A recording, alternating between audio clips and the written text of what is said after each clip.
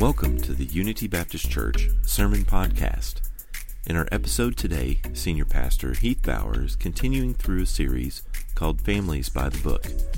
In this series, we started out looking at what God's Word sets in place for marriage and what that looks like. We are now looking at what biblical parenting looks like in the home. Over the last 2 weeks, Heath introduced 3 parenting priorities, TLC, time, love, and correction. We looked at love in our last gathering, and if you missed it, you can access it from our podcast history. In today's talk, we look at the third priority, correction. If you are in the Ashland or tri-state area, we would love to see you. Stick around until the end and find out how you can connect with us here at Unity Baptist Church.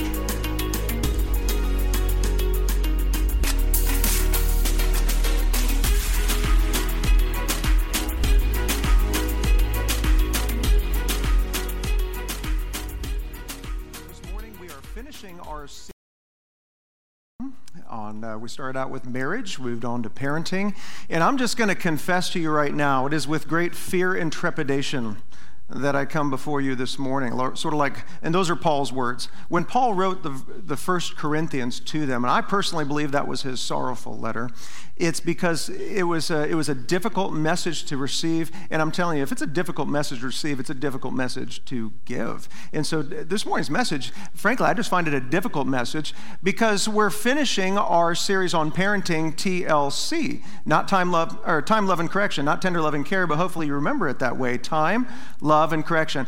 Time is an easy message to preach. Everybody agrees with it.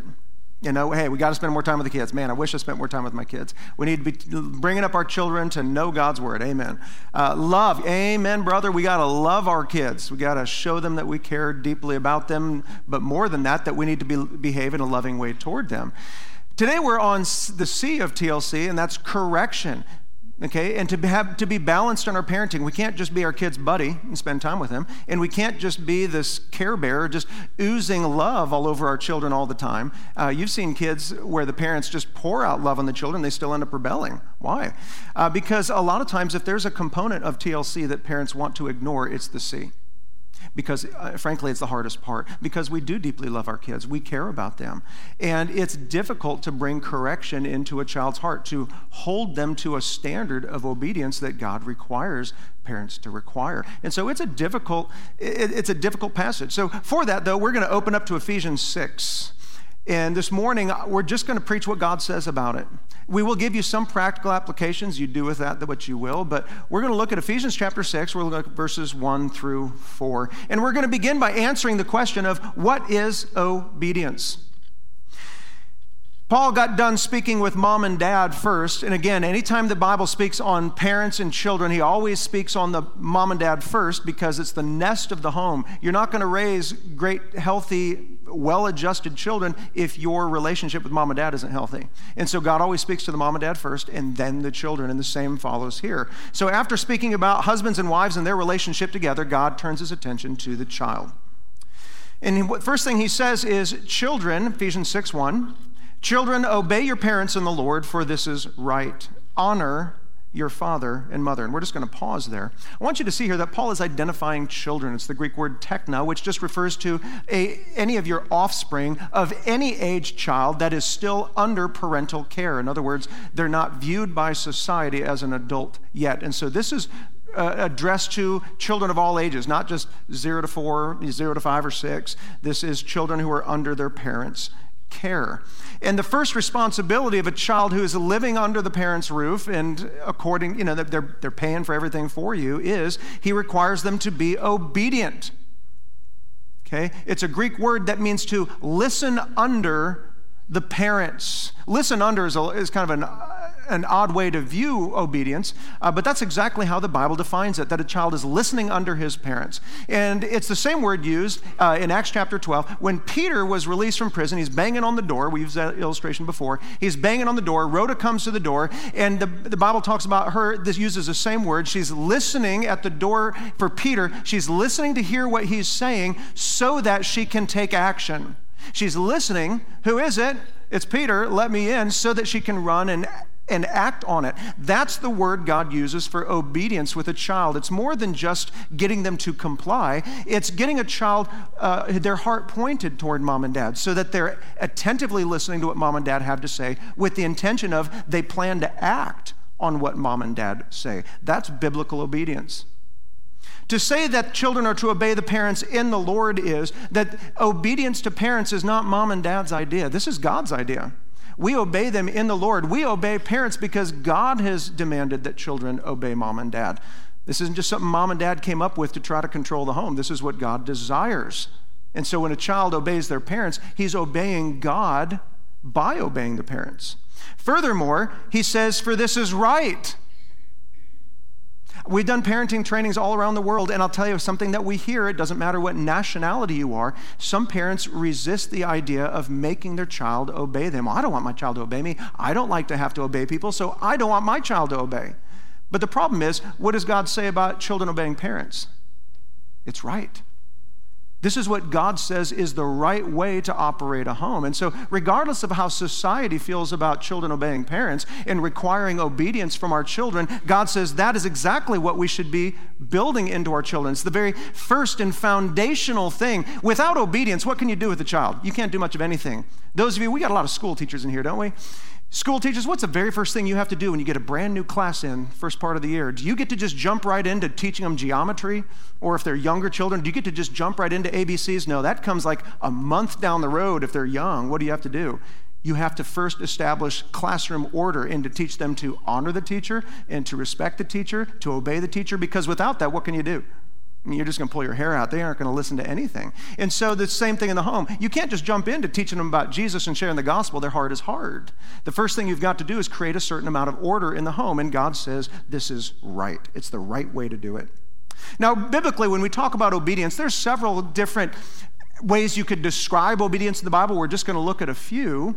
But for obedience to be biblical obedience, first of all, it must be immediate obedience or it's not obedience at all. Psalm 119:60 says, without delay, I hurry to obey your commands. That the psalmist here wasn't just going to put it off until it was a good time for him. He says, without delay, and I hurry. Furthermore, Hebrews 3, verses 7 to 8, God says, today, if you hear his voice, do not harden your hearts as in the rebellion. God says today. God gives obedience a certain time limit. It's not obedience if it's delayed obedience. Delayed obedience is disobedience. That's how God sees it. And so God, whether you're an adult or whether we're children, when God tells us to do something, we either obey right away or we're doing something else. What does Hebrews say that is? When we delay our obedience, today if we hear God's voice and we don't respond, what does God call that? He says, do not harden your hearts. When God says do something, we say, maybe later, or I'll think about it, maybe I'll do it. God calls that the hardening of your hearts, that we're becoming resistant to God. We won't allow him to mold us. God says, don't do that like in the day of rebellion. What he's talking about there is Kadesh Barnea. When Israel is waiting to go in the land, God said, take the land, I'm going to give you the land. Israel looks, oh boy, yeah, there's a lot of big grapes in there and stuff, but there's giants that live in that land. So, I don't know. What do you think, guys? Let's put it to a vote. Should we go in? Should we not go in? Should we go in? Should we not go in? And God called that hardening their heart. Instead of just trusting God, today, hear my voice, respond. They said, I don't know, let's think about this. And God wiped out an entire generation of humans for not obeying right away. And so delayed obedience is disobedience, and that's the way God sees it. Hardening in heart is the term God uses. When we don't allow God to immediately shape us into the mold that God wants us to be. Because, God's goal for you is not just to save you from hell, right? That's not just God's intention. God's intention is to make you a disciple. God's intention is to make you look and act like Jesus. To create and shape and form this Christian so that we have heavenly and not worldly values, but heavenly ones. He wants to transform our affections so that what we want from life is not what everybody else out there in the world wants, just a really nice home, really nice car, great Disney vacations, and just fun and entertainment the whole time, because this world is their heaven. I mean, that's the best they have to hope for. But for Christians, God wants to transform and mold us to be and act like Jesus. For that, we can't be hardened. You ever play with Play-Doh? I grew up, Play-Doh was a big deal. I don't know when it first came out. I think it was quite a while. I think it's been out quite a while, but Play-Doh was a really fun toy because it didn't matter how old you were. It didn't matter if you were a boy, if you were a girl. Play-Doh was a good time. And you had all these different colors, and your little brother would always mix it together and turn this ugly, awful gray. But, and we would get these tools, you ever get the friends? I never had these. My friends had the tools, and you could squeeze it out, you could cut it like they do on the commercials. We all love Play-Doh, don't we? What made Play-Doh fun? You could roll it into a ball, throw it at your brother. You could make horses. If you like horses, boys, they would always make things like cars with, 15 rocket launchers and machine guns on them, because that's what boys do, or at least my boy did. And so you can have fun because whatever is in your mind, whatever you want that clay to become, it can become. Unless you let your little brother play with your Play-Doh, because what would he do? He didn't respect the Play-Doh like you did. He might leave the lid off or leave the lid cracked open. He was not careful with your Play-Doh. You come back maybe a couple months later and you look at your Play-Doh and what is it? You open it up and you feel like you're in a cave with stalactites and mites, It's like this salt structure is growing out of this Play-Doh. Has that ever happened to yours? And this salt structure is growing out because this Play-Doh has hardened. It wasn't protected, and so it became hard. You ever try this? You go home and you get two kids and you put nice soft Play-Doh in front of one kid and say, have fun. And the other kid, you just put one of that lump of crystalline structure in front of him. Have fun. I hope this entertains you for hours. How's the child going to do with that Play-Doh? He's going to be bored real quick because it's no fun. All you can do is break that Play-Doh, and there's nothing you can do with it. It's not entertaining, so you throw it away.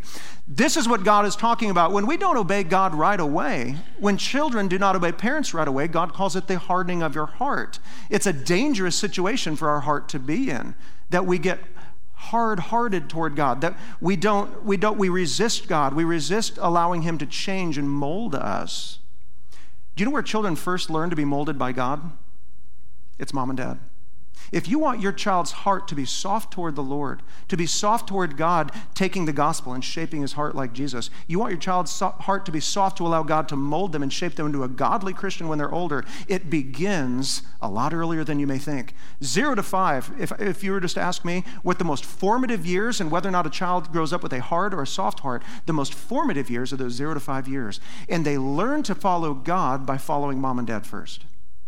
So if you really care about your children learning to follow the lordship of Jesus Christ, they first must learn how to, children, obey your parents in the Lord, for this is right. That's where it begins. And so obedience must be immediate. But obedience, before I move on to there, I just want to give you one more example here. Charles Spurgeon here, he wrote, obedience is for the present tense. It must be prompt or it's nothing. Obedience respects the time of the command as much as any other part of it. To hesitate, he says, is to be disloyal, and to halt and consider whether to obey or not is rebellion. That's Spurgeon. So you get mad at him. Don't get mad at me. You get mad at. That's why preachers quote people, by the way. So you don't get mad at me. You get mad at the guy that I'm quoting. But this is what Spurgeon said. And think about it. When Abraham obeyed God, was it immediate or was it maybe someday down the road? He immediately obeyed God. Leave your land. Do some crazy things, Abraham. Nobody else has done this before. I'm going to introduce you to an interesting little rite called circumcision. What is that, Lord? What's it in the Hebrew? This is Hebrew. Okay, so he wants to, this is a scary thing to do. It's a painful, difficult, awkward thing to do. And yet God commanded not just Abraham, but all of his servants. Can you imagine introducing that concept to a bunch of men that work in your household? All right, guys, line up. God has something he wants us to do. Jimmy, you come forward. Let's demonstrate, okay? It's an awkward experience. It's a painful experience. It's a weird experience. You're going to stand out from the rest of the world. But do you know what Genesis 17:23 says? It says, on that very day, the very day that God commanded it, Abraham responded to that very difficult and very painful procedure because God asked it. The disciples, when Jesus called them, what'd they do? Matthew 4:20. Immediately they left their nets and followed him. Immediately. They left their whole livelihood, everything that they could trust in for themselves. They left it behind immediately and followed Jesus because that's what obedience looks like. Delayed obedience is disobedience. B, obedience must also be full. What we're saying here is partial obedience is disobedience. When you only do a little bit of what God said. You remember the story, Genesis? You read about it as a kid, not a nicer version of it, but In the beginning, when God created Adam and Eve and they had Cain and Abel, God required of mankind to offer a sacrifice. Did both Cain and Abel offer a sacrifice? Yes. Were they both obedient? You're slow to answer that one. Were Cain and Abel both obedient? They offered a sacrifice like God asked, but were they both obedient? No, they were not. You see, Cain, he had a better idea. Abel offered up clearly the blood sacrifice that God demanded. Cain had a better idea. He's like, well, how about these here crops that I personally grow? I'm just going to offer those to God. So I'm going to obey God, but only insofar as it makes sense to me. And God calls that disobedience. Saul, God tells Saul, I want you to wipe out the Amalekites, King Agag, kill them all. What did Saul do? All the way from the northern to the southern kingdom, he struck the Amalekites. He obeyed God, and he even did it right away. But was Saul obedient to the Lord? No. He spared, it says, the best of the animals, and only the worthless animals, it says, he devoted to destruction. So he obeyed God, but only partially. And God saw that as such an egregious offense to him, that it was partial obedience, that God struck him, took away his kingdom, and took away his sons. And so God does not see partial obedience as obedience at all. See, obedience must also be with honor. It's not enough that we just modify our child's behavior. Their obedience has to go from their hands to their heart.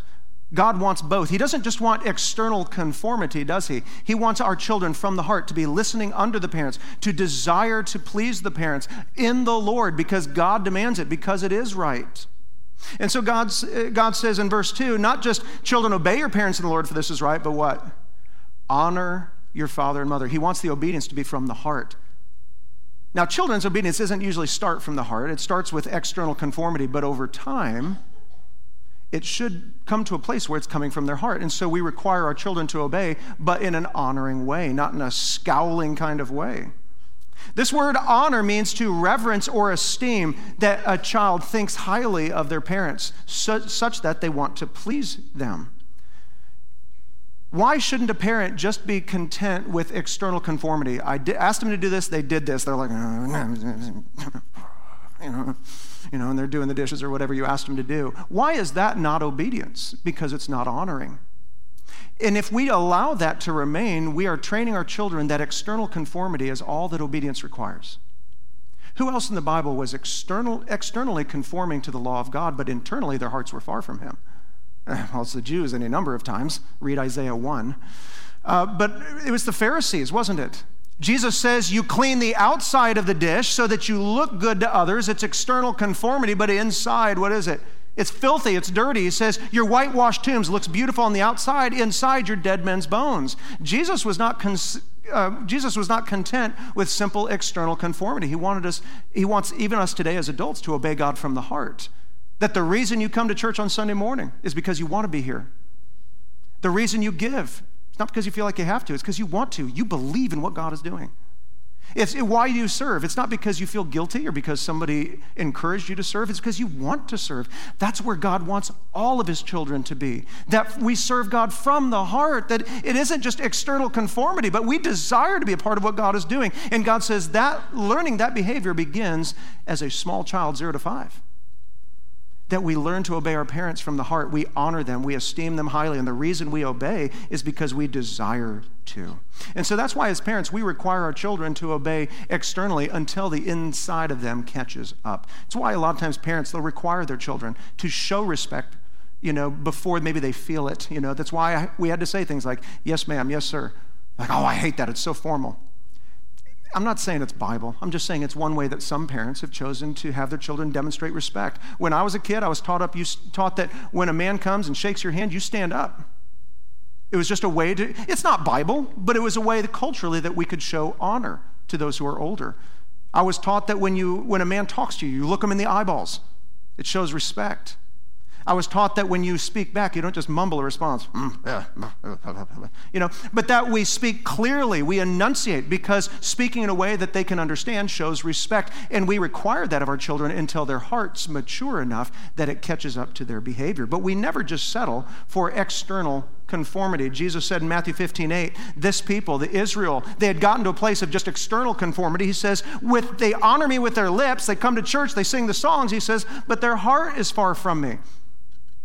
Was Jesus happy with simple external conformity? No, he wanted us to honor God from the heart, not just to do religious things to get out of hell. He wanted us to come to a place where we honor him from the heart. Number two, we see that there's some benefits to obedience and honor. What does the Bible say here in verse 2? Honor your father and mother. This is the first commandment with a promise. And then he tells you what the promise is. That it may go well with you and that you may live long in the land. He's quoting Exodus chapter 20, which is talking about, the 10 commandments. If you know where those are located, now you do. It's 20. And in that, you'll see a number of basic commands for life that God gives mankind. But one of these commands is unique in that God gives a special promise just for obeying that command. He says, if you honor and obey your parents, he says there's a special blessing of God that comes with that for you as a child. He says that it may go well with you and that you may live long in the land. You like living this land flowing with milk and honey? You want to stay here? You like having the blessing of God? You like that none of these diseases that the other nations are experiencing, they don't come upon you? You like being healthy? Honor your father and mother. That's the promise of God there. And you know what? Jesus brings that into the New Testament. Honor your father and mother. It's the first commandment with a promise. That God gives blessing for the obedience to parents. In fact, if you look at all the passages that talk about end times, one of the signs of the end times, of the apocalypse, is that children will be disobedient to parents. Did you realize that? That's one of the signs of the end times, is that as a nation, our children will become increasingly disrespectful and increasingly disobedient to parents. That when the home breaks down, the rest of society is soon to follow. That's why God puts such a high priority on this. God promises blessing, though, in other places. Proverbs 3, 1-4, he says, this is a dad speaking to his boy. My son, don't forget my teaching, but let your heart keep my commandments. In other words, there it is again. Keep my commandments, that's obedience. What's from the heart? That's the honor. He says, and what will you get for honor and obedience? He says, for length of days and years of life and peace they'll add to you, and so you will find favor and good success in the sight of God and man. Parents, do you want what's best for your kids? I mean, there's not too many parents out there who are praying the imprecatory psalms on their children. I hope God judges them. And we want what's best for our kids. But you know how God says we get what's best for them? It's through honor and obedience and requiring that. What does Proverbs 3 right here promise or assure us of? That if our children are obedient and honoring to us, that will characterize their life. He says for length of days. It means the child's going to live a long life. He's not going to be foolish because he's obedient and honoring to parents. He's not going to drive 95 miles an hour and wrap your tree or their car around a telephone pole or something. They're going to be obedient. They're not going to die a fool's death. That they may live long. He says, and then years of life doesn't refer to just more years, but that the years that you possess in life are more fulfilling. They're years of life. He says they'll also experience favor, that you'll be good with other relationships. If you can be good with your parental relationship, it sets you on a path to be good in other relationships. Teachers, friends, police, laws of the land. And then he also promises peace, that their life will be full of peace, that it's going to be uncontentious. They're going to be happy. And then he promises good success. You want to do well in life? You want your kids to do well? Parents, let me make you a promise. You have a child that you focus on academics when they're 0 to 5, and you have a child that you focus on their character 0 to 5. I promise you, by the time they graduate from high school, the child where the parents focused on their character and godliness, that child will far outpace the child who learned to say his ABCs first. We focus on a child's character. The Bible says that obedience and honor to parents, he says, that will bring you good success and you'll do well in life. What's the alternative? It's allowing our children to not honor us. Does the child who learns not to honor his parents still maybe obey because he has to, because you're bigger than them? Does the child who dishonors his parents, is there a special promise from God for them as well? There is. And you're going to find that also in Proverbs, a wealth of wisdom there. Proverbs chapter 30, verse 17 says, the eye that mocks his father and scorns to obey a mother. In other words, he's still obeying mom, but how's he doing it? Scornfully. I resent you that you make me do something. A child that is allowed to dishonor his parents The eye that mocks his father, he may not be saying anything, but his eyes are. The eyes are the window of our soul. You can tell a lot about what's going on in a child's heart by just looking at their eyes. The eye that mocks his father, maybe it rolls his eyes. You know, the child who's scorning and who's angry, who's rebellious, who's mocking their parents. What does God promise for that child's future? He says, the eye that mocks a father and scorns to obey a mother will be, is that in the Bible? It will be picked out by the ravens of the valley and eaten by vultures. Did I read that correctly? Okay. You don't see the verse on too many nursery walls, do you? For a reason. It kind of reads like a German fairy tale. You know, it's kind of dark. Never read the actual Little Mermaid. It's going to ruin the Disney movie for your kids. But it feels dark. You're like, what? This isn't my Bible? You know, do I threaten my children? Obey me. Or Dad's going to bring out the pet raven. You know. What is this actually saying here? In what condition in life is your eye going to get plucked out by a bird? Answer, it's not, except one. See, the Jews, even when you're dead, they would bury their dead in hopes, you know, belief that it represented a seed that God will bring it up one day into eternal life. But if you committed a capital offense, your life is lived in rebellion against God, a capital offense, they would execute you and they would take your body unceremoniously and it would be thrown outside the gates of the city and it would be left there on the top of the ground for the animals to consume as a sign that God's judgment is upon this person. They were living the life of an unsaved person, someone who does not honor God. And the first people on the scene, first critters on the scene would be the birds, the ravens, the vultures. And they would come up, but they wouldn't immediately start devouring just some body laying on the ground. They got to make sure it's dead first, don't they? So what are they going to do? They're going to go up to the eyeballs, and they're going to peck out the eyes. Because the idea is, if a person won't protect their eyeballs, they're dead. And if they're dead, I can safely consume this corpse.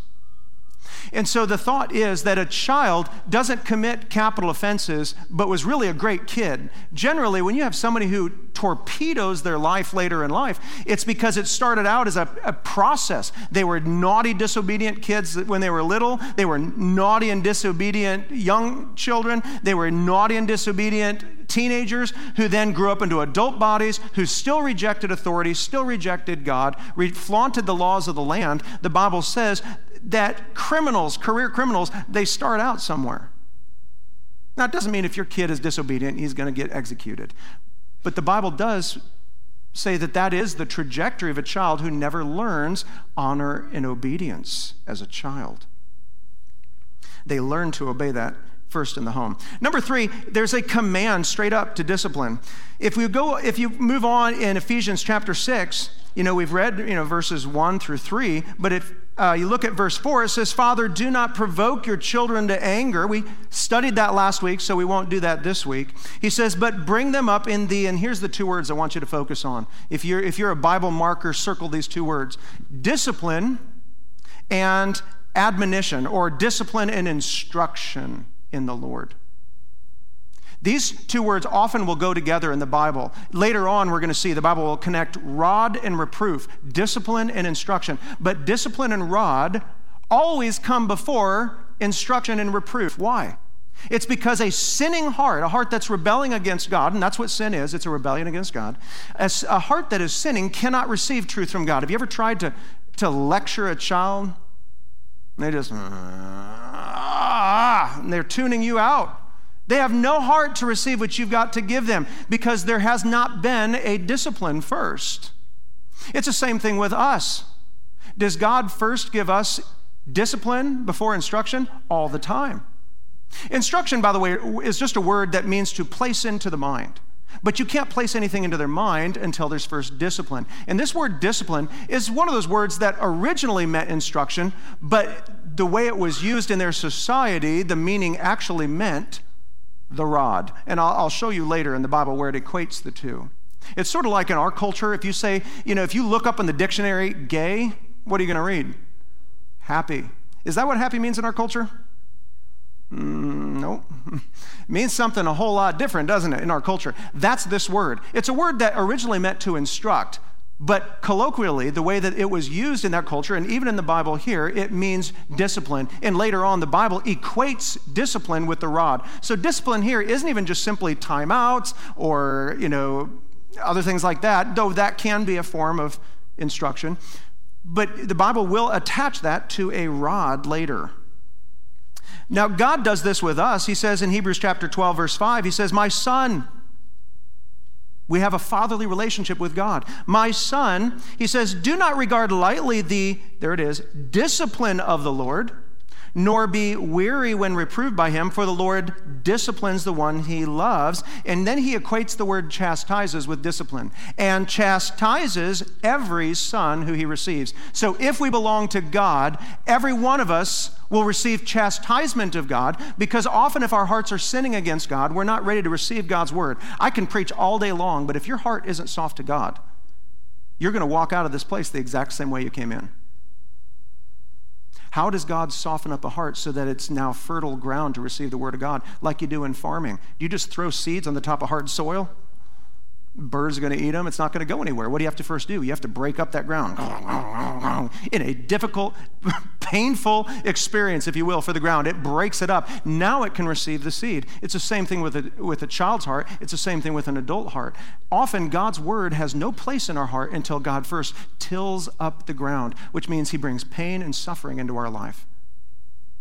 And he breaks up the hardened heart, and then he can bring in instruction. That's why in 1 Corinthians 11, when it talks about the Lord's Supper, it says some of us, we don't readily receive the truth of the word of God in. We're not examining our hearts. We're not getting close to God, and what does God have to bring? He says, for this reason, some of you are sick, and some of you are dead. That sometimes God as a parent will use difficult and painful experiences in life to break up our hard hearts so that we can receive the truth of the Word of God, so that God can once again shape us and form us to become like Christ. He says, and so the same thing is true with our children. There's discipline and admonition. The Bible says God chastises every son he receives. That word chastises, go ahead, do your little Greek studies. I know some of you guys have little tools. Study it. It's a word that means a whipping. In fact, the root word literally is whip. The Lord whips every son that he receives. If we belong to God and when we sin, God is faithful to, if you will, whip us. Now, I don't have lashes on my back here. God brings in painful and difficult circumstances to break up our heart, to get it ready to obey God. That's what he's talking about. God does that with us. And so that's why God requires that of parents. I'm not saying lash your child to a post and whip him. I'm not talking, don't picture some Catholic nun slapping a ruler in anger. This isn't the kind of discipline we're talking about. We'll explain that a little better later. But this is what God is talking about. Before we talk any more about that, though, let's say what discipline is not. Spanking, discipline, whatever you want to call it, it's not child abuse. I was just waiting for somebody to cry out in anger. Our society would, though, wouldn't it? They'd try to convince you that any kind of discipline with a child, any kind of use of the rod is violence, is child abuse. Now, there is an abusive form of this. Can we acknowledge that? And it's probably why many, even Christian parents, are loath to use a rod with their own child. It's because you've seen it done wrongly, haven't you? You've seen the people disciplining their children in anger, and it's repugnant to you, and it should be. You've seen people just working their kids over, doing it violently, leaving marks and wounds and hurting their children. That is abuse. And friends, if we're aware of it as a church, we're required by law to report that. But let me tell you, it's not considered child abuse. In fact, I have driven around with lots of policemen in multiple different states and places around the country where we have served. And in one particular case, I was in Orlando riding around with a fellow officer named Vernon Brown. And we went to a domestic whatever, and we got a conversation going about spanking and things. I said, is that something that you would bring somebody in for spanking these days? Have things changed a lot since I was a kid? He said, no. He says, quite in fact, he says, even if it's discovered that they have marks, temporary marks, on their bottom or their upper leg, he says, rather than bring them in, we will thank them for making our job easier. I've confirmed that with policemen in our own area. It's not illegal. In fact, in the great state of Kentucky, teachers can still discipline their children. Not sure if it happens, but it's not illegal. So now people may frown on it when, if you do that in public, because we have villainized spanking. But it's not child abuse. Abuse is reprehensible, but spanking is not abuse. In fact, the Bible says, Bible's words, not mine. Don't shoot the messenger. The Bible actually says it's hateful not to spank a child. Did you know that? The Bible uses those terms. It's hateful not to use the rod with the child. The Bible says in Proverbs 13:24, whoever spares the rod, what's the Bible say? Hates his son. Have you ever heard the term spare the rod, spoil the child? Now you know. It comes right here from Proverbs 13:24. Whoever spares the rod hates his son. Now, why would a parent ever spare the rod? It's because we think it's doing some kind of long-lasting damage to the child. Oh, it's breaking his spirit. It's going to teach him violence. It's going to whatever. We have all these humanistic ideologies in our head. But those ideologies didn't come from God, because what does God say? Whoever spares the rod hates his child.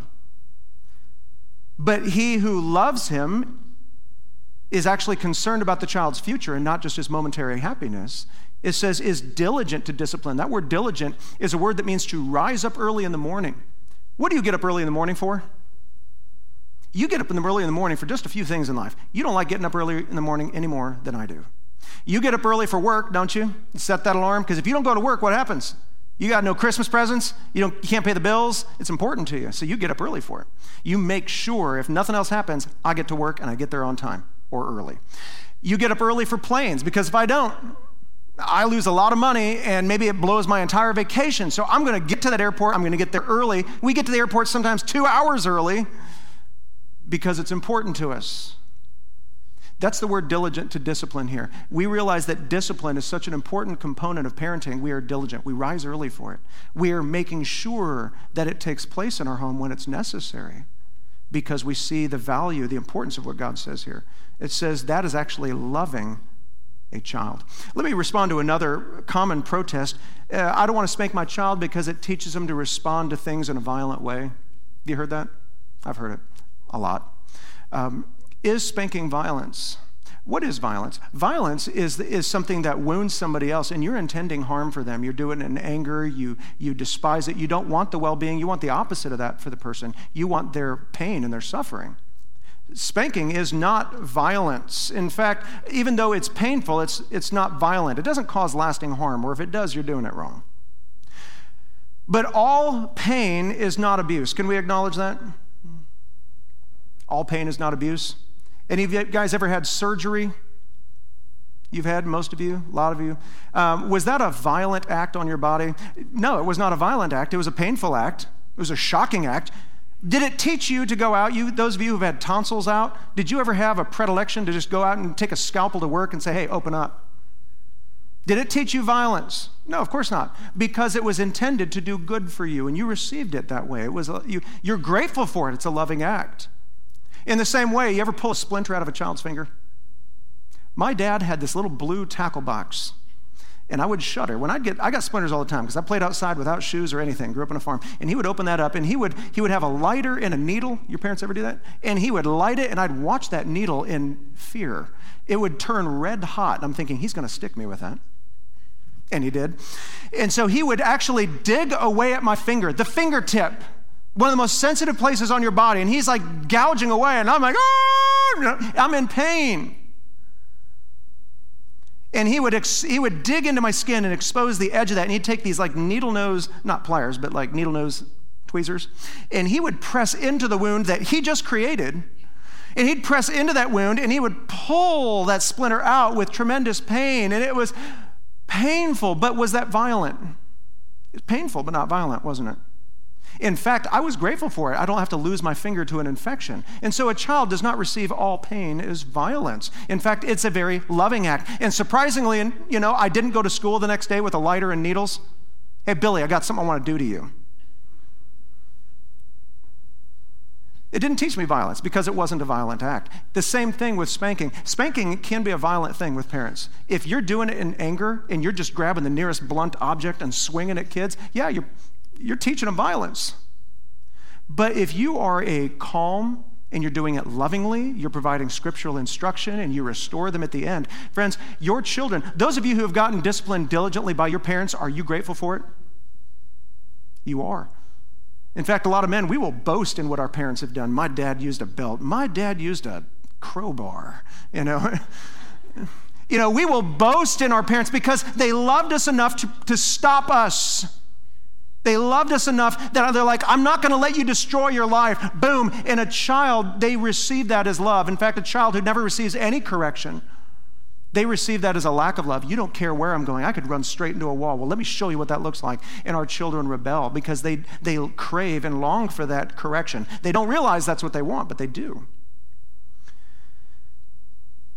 Well, does the Bible teach discipline anywhere else other than Hebrews and Ephesians? It's all over Proverbs. You can't read Proverbs without seeing the rod, the discipline. I'll just give you a few verses here. Proverbs 23:13-14 actually commands it again. Do not withhold discipline from a child. It's commanded not to. If you strike him with a rod, once again, see, what is he equating discipline with?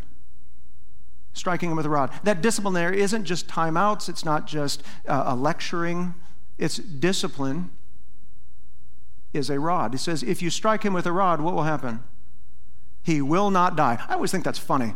You know, we're not causing lasting harm, is what he's saying. We're not causing lasting harm with that child by striking his bottom with a rod. Again, we're not talking about abusive things here, but just a calm, loving discipline. He says, strike him with a rod, he will not die. But if you strike him with a rod, you will save his soul from where? Sheol. It's the place of the grave. You're going to save him from a fool's death and destroying his life. Proverbs 29:15, it says, the rod and reproof. Again, you see how rod and reproof? Rod always comes before reproof. Always dumbfounds me. You got a brand new mother who's going to try some newfangled idea of parenting, because obviously what your great-great-great-great-grandparents did clearly was way off, right? I mean, what do your parents and grandparents know? And so they get a new kid and they want to try something new that nobody's ever tried before, and this is going to work better than anything else, you know, and they're just going to talk to their child. And so they got this little 2-year-old. Now, Jimmy, when you do that, it hurts mommy's feelings. You know that, right? What's Jimmy thinking? I don't care about mommy and her feelings. Because the Bible says we're all born foolish. The Bible says in sin I was shaped and formed in iniquity. Our kid he's 2 years old. He doesn't care about you. I'm sorry, parents, but that's the Bible says. We're born sinful. We're born selfish. And so we're talking and talking, but we're throwing seed on hard ground. It's just bouncing right off.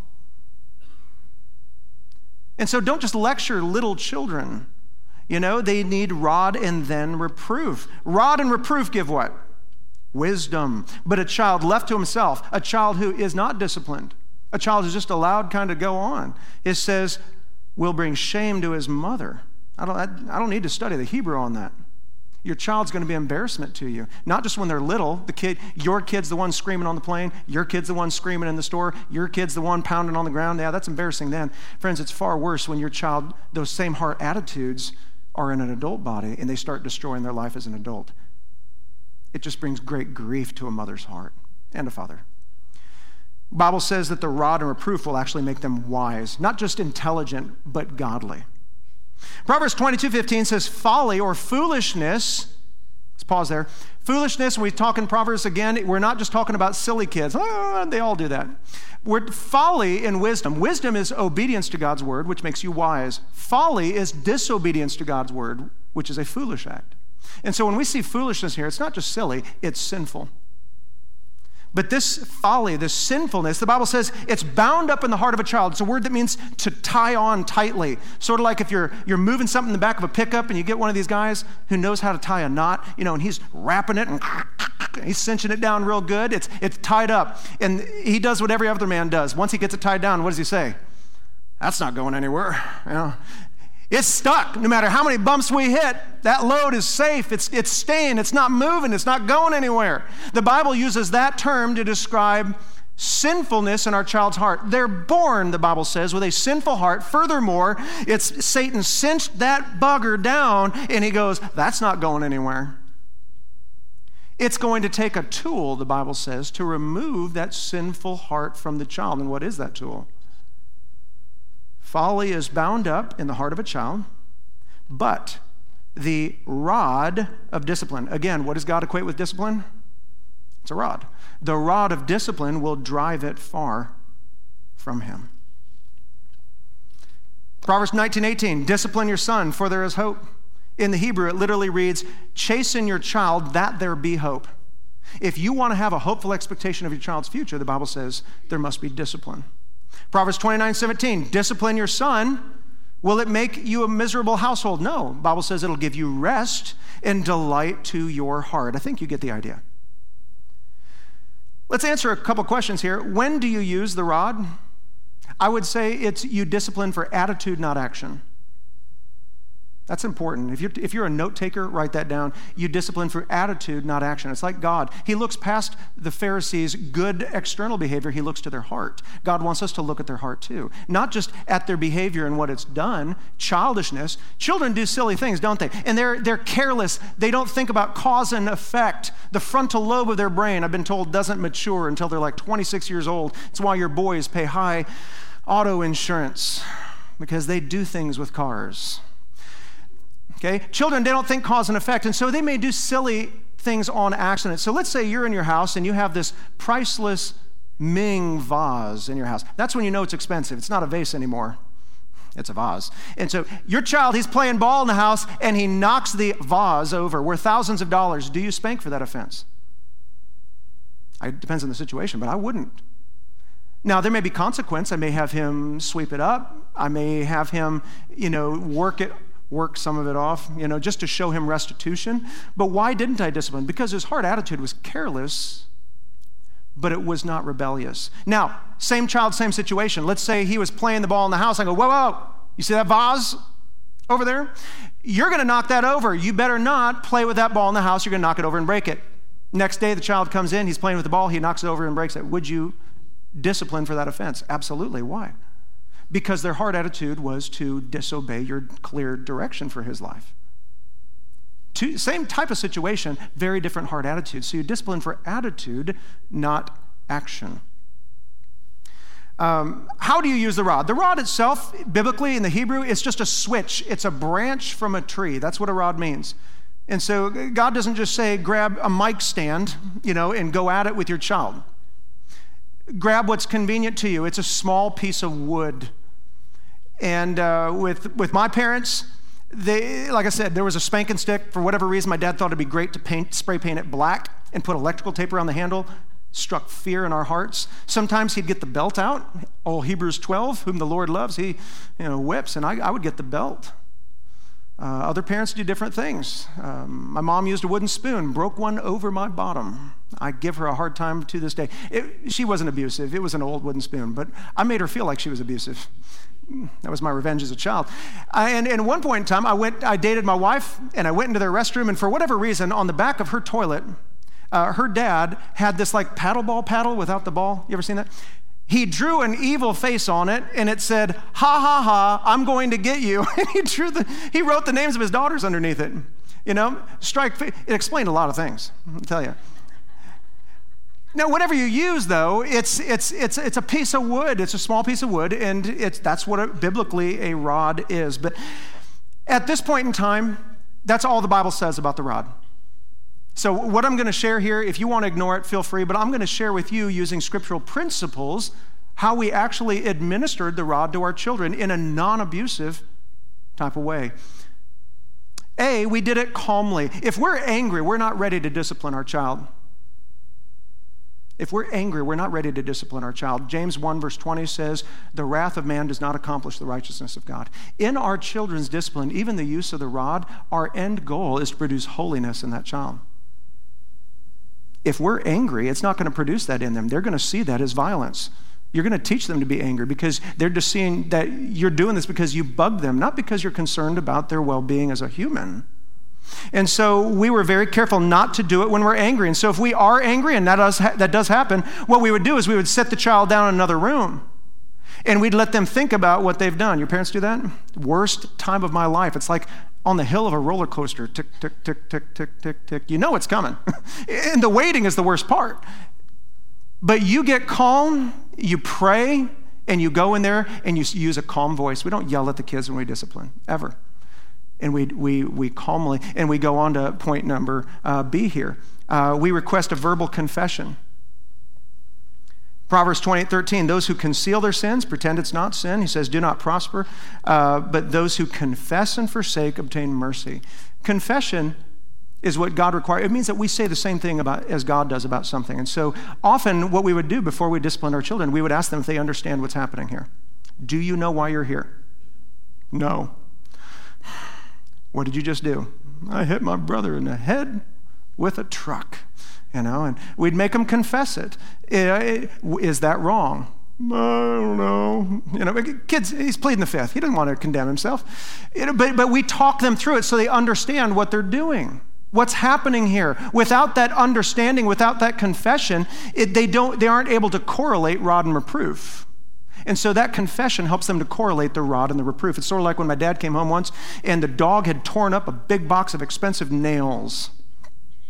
And he comes home. You ever play lawn darts? Had that little hoop? They're illegal now, but a little hoop there. And he undid the hoop and he just worked that dog over like hours later. That dog had no idea what he was getting a beating for. And similarly, if we just work our kids over because we're bugged and we don't do it calmly, we don't explain and have them talk through it with us, our child cannot correlate rod and reproof. See, we were always self-controlled. We didn't just work our kids over, chase them around the house. We made them come and submit to the discipline. Sort of like when Hebrews says of God, don't regard lightly the reproof of God. Submit to what God is doing. Acknowledge that it's for our good. And we'd make sure that our kids, they would come, and we wouldn't chase them down. We'd make them come to us. Make them submit to it. And furthermore, I've heard of parents, sometimes they'll just chase their kid. I heard a preacher once, he says, my mom disciplined us counterclockwise. What that meant was she'd grab a hold of one arm and the kid's running for his life and she's just hitting whatever she can hit. They're just going in circles, just working the kid over. That's out of control. The Bible says in 1 Corinthians 14, let all things be done decently and in order. And so it's a very calm experience. And it's an experience where we ask for their heart to submit to what to what the discipline is. D is the time that you actually administer the rod itself, and that's the hard part. But understand Proverbs 20:30 says, blows that wound. In other words, it's got to hurt. Blows that wound do what? Cleanses away evil. And strokes make clean the innermost parts. People always ask, okay, so I use a rod, but how hard and how long? I say it depends on the child, but what's the intention? It's to change their countenance. And so some children, just one little, and they're done. I'm so sorry, I've offended you, I sinned against God, and that's all it took. Other kids, it's like, yeah, what do you got?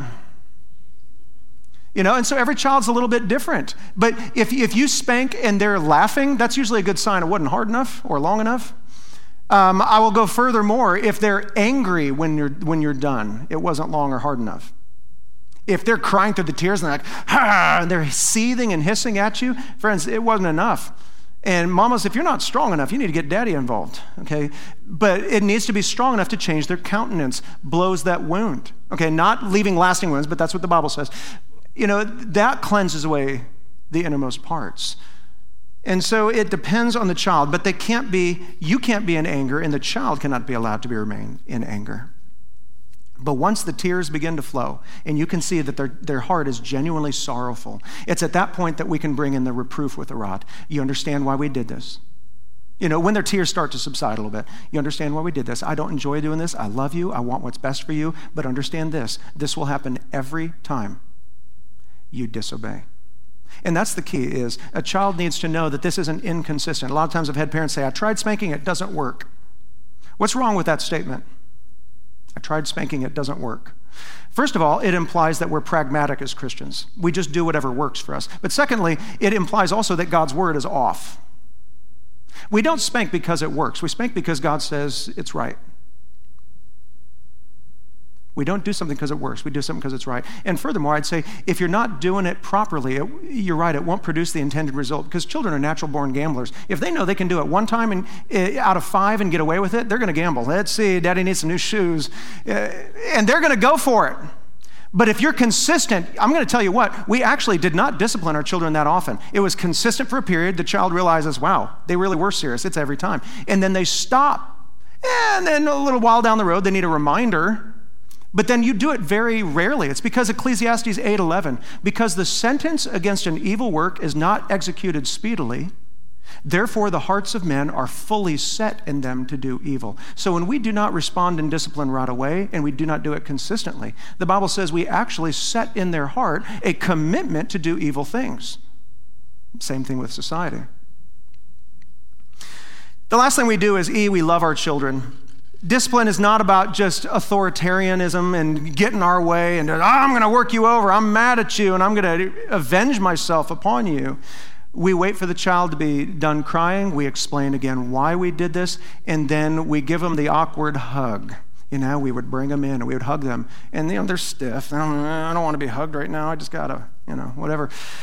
But we do that to let them know, I'm restoring you. I do this out of love. And then often when we could, after a period of time, we would try to involve them in something with us. Give them a little time of mourning, but then we would if they were a really little kid, we'd be like, hey, I want to read a book with you. Hey, let's play together. Or it could be, hey, let's do the dishes together. Let's cook together. Let's do something together. My wife was always very good about doing that. But you show them that their relationship is restored to you, that this discipline is not going to usher in a cold war between you and I, that our relationship is good. And that's what God does with us. Micah 7:19 we talked about.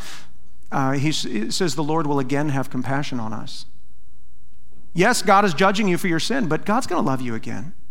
And that's what we want to communicate to our children when doing discipline. The last thing I'm going to answer here, and we're done, is how old, I would say as far as young, you do it as soon as you can identify a sinful, rebellious spirit.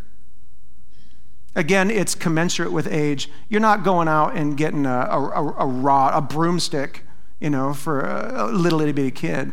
It's commensurate with age. But when you can identify the rebellious spirit, that's when you begin. How late do you do it? I knew a dad once who spanked a kid at 18.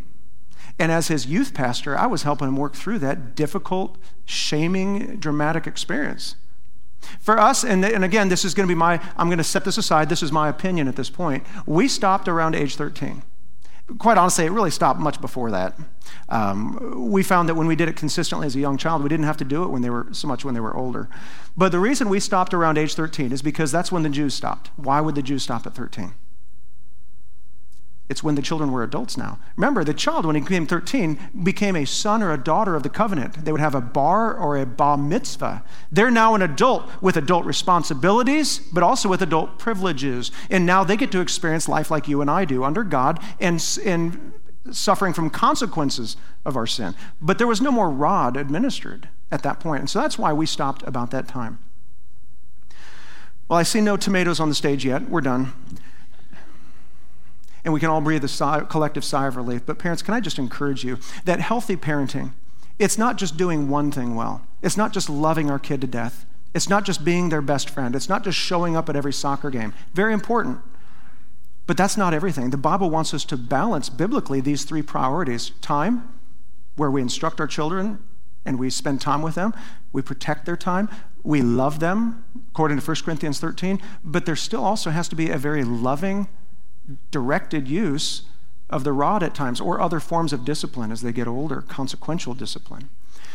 And so let's just pray right now that God will give us a strong home, because if we don't have strong homes, friends, we'll never have a strong church. We'll never have a strong nation. And so homes are the nucleus of spiritual development. Father, we just pray today, just in thanks that you have given us a Bible, that we don't have to rely on the best words of man. The world, God, I understand the world is hotly hostile to everything I just said today. There may be some Christians here today who find what I have taught today reprehensible. I pray that you would help them to see that everything we spoke today arose from the Scriptures first. God, help us to be balanced in the way that we raise and rear our children.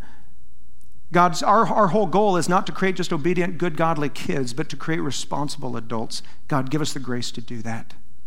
Let us help them point their heart towards you, that someday when the time comes, they will bow their knee to you as Lord. We ask this in Christ's name. Amen. From all of us here at Unity, we would like to thank you for spending time with us today.